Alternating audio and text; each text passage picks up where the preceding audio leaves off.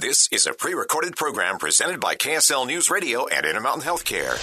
Healthy Mind Matters, brought to you by Intermountain Healthcare. We discuss the important community issues of stronger mental health, emotional wellness, and the growing problem of addiction. Here's our host, Maria Chaleos, on KSL News Radio 102.7 FM and 1160 AM. And thank you for joining us today for Healthy Mind Matters. Today on the program, we are talking about the 2020 Faith Leaders Summit. And with me, Bené Larson, who is the program director for the National Alliance on Mental Illness here in Utah, and Travis Baer, who is a licensed clinical social worker with family services at the Church of Jesus Christ of Latter-day Saints. And thanks to both of you for being here to discuss just the important issues that faith leaders face in our communities. So thanks so much for being here. Thank you. It's good to be with you again, Maria. Yeah, Travis, it is great to have you here. Maybe, Travis, you could give our listeners just an overview of the Faith Leaders Summit and what you try to accomplish and why it's important just to start out. We are very passionate about involving the faith community in the issue of suicide prevention and healing. And we know how many of our community members turn to faith leaders in times of crisis, and we know it's a very natural place to discuss their pains, their suffering, their challenges and trials. And so for some years now, we have wanted to engage our faith leaders throughout the state of Utah in how to reach their congregants in helping them to help prevent suicide and help heal pain. And so it's been a very rewarding effort for us and for Bené and I in the last few years. And this year is a little bit different. And so we can talk about that a little bit later. But we're very committed to helping our faith leaders feel more comfortable and confident in helping their congregants through crises. Bené, obviously, NAMI has a great role in this process. Describe what you hope to accomplish in meeting with faith leaders. I think more than anything, it's that we want to bring faith leaders together from multiple, different denominations, because suicide is affecting everyone in all walks of life.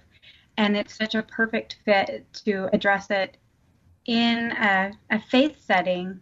We really want leaders to be comfortable with having these conversations with their congregants and having it be an okay topic to discuss in a church setting. When it's discussed from the pulpit, it makes it okay for members to have this conversation. It takes away the taboo of it or the stigma associated with suicide. Travis, I'm going to have you describe how this is different from other summits you've had. The pandemic has changed everything for all of us. I'm sure our listeners can tell that we're meeting in teams and not in person today. So describe how that has affected the summit. Yes, it's been very, very creative this year. And just maybe an example to lead off of why this is so important. We had a leader join our summit the last 2 years. So this is our third year. The first 2 years are in person for a day, about a half a day session, well, maybe 3/4. And then we had one leader who joined last year who shared with us. We did some follow-up after, and she shared that she wasn't quite sure that she needed or wanted to or felt like it was something that she should attend. And after she attended last year's session, then she actually found herself in with another individual in her faith that was in crisis, and she in fact helped prevent a suicide or an attempt, and she drew from what she learned in our summit. So she was very grateful, where in the beginning she was hesitant and reluctant. She came away with tools to help her in fact intervene. And so that was very rewarding for us to hear how we are reaching some of our leaders out there. And so we have talked from the beginning about how can we expand our audience, our leaders, and give more opportunity to learn this material. And so this year with COVID, and everything that we've been going through has given us an opportunity to find a different way to reach more leaders. Whereas in the past, those participants were more regional, close to Salt Lake. This year, because we wanted to keep the momentum going, we didn't want to not do anything, and so we talked with our steering committee, our advisory committee, on what we could do, and we came up with this concept of doing it virtually in 4 different sessions, weekly sessions during the noon hour.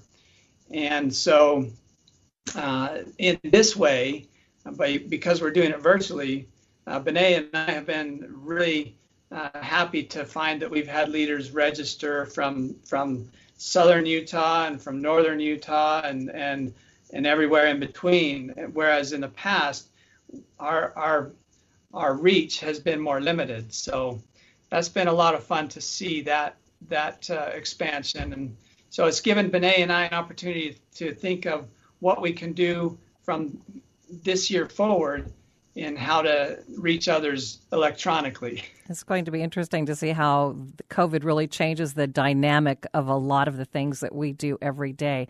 Bené, we know that COVID has increased the stress. We know that it has made it more difficult for those people who do have some form of mental illness. Talk for a minute about how the pandemic has impacted your organization in general and how you've been trying to handle that. It's been really interesting. NAMI Utah as a whole and NAMI nationally has always been it's a nonprofit. All of our services are free of charge, and they're always, in person, peer-based. We offer support groups and classes to, individuals with mental illness, for family members of individuals with mental illness. And so we quickly, when the pandemic started and we saw that we were going to not be able to meet in person, but the need was so great, almost all of our programs are now online and virtual. We've got classes and support groups that are happening weekly virtually, and it's amazing, and we're having that same kind of effect that Travis talked about. We're reaching people in rural Utah and across the state that we couldn't in the past, that we were often hindered by location. So it's kind of fun. We've been able to have teachers in Cedar City and Salt Lake come together and teach classes online, and have support groups where people from across the state can join on. So we've had to, work with it, but it's also wonderful because we can see moving forward, even after the pandemic, that this will be something that we can still utilize to connect with more people. Now let's talk about the need for a minute. Maybe, Travis, do you want to start on this one? What is the need that we are seeing in our communities? What are you seeing in your church? Well, we're definitely seeing, whether it's in our faith or all faiths, we're seeing an increase in some stress and anxiety and some difficulty just from the confinement all across the board. And I know it's true in all faiths. And we had one of our presenters who spoke on healing, who shared and is offering more training options and resources for our leaders, our faith leaders, around healing. And she has shared how up at the U at Caring Connections, an expert grief center up there, where they're seeing a real increase in needs for help and support and grief. And so the fascinating part of that is that even though we're seeing an increase in anxiety and depression and stress and whatnot, our numbers here in the state have indicated that there's actually been a decrease in suicidal ideation and attempts. So it's a fascinating phenomenon that in some way we're still finding ways to identify some support. And the biggest challenge, however, is the connection piece. And that's really, I think, tested our residents across the state in all faiths, is how can we connect? And this whole COVID era has really challenged our creativity in how we can find ways to connect. And having, faith meetings online, having ways to connect with each other online. And so while we found some ways to be more creative and ways that we've learned how to extend resources in more ways through this, it's still been a challenge. Bené, what would you like to add to what Travis has said? I think more than anything, people want to be heard and realize that what they're experiencing is what everybody else is experiencing. And I think that we can, if we want to look for a silver lining in COVID, it is brought to light anxiety and mental illness is something that sometimes we can all experience. And when we're all experiencing these same feelings of fear and uncertainty and increased anxiety, it allows more talk about it. I know for myself, I've experienced some anxiety that I wouldn't normally have experienced during this time, and it gives me some empathy for people who experience it all the time. It helps me better understand how they're feeling, and so I think that it's really valuable to us as a society that maybe after this we'll continue to move forward for the better in discussing mental illness in a positive way. Right. Before we take a break, I want to give the National Suicide Prevention Lifeline. That number, for those who need it, 1-800-273-TALK or 1-800-273-8255. Today on Healthy Mind Matters, we are talking about the 2020 Faith Leaders Summit and its role in preventing suicides in our community. And we'll be right back on Healthy Mind Matters.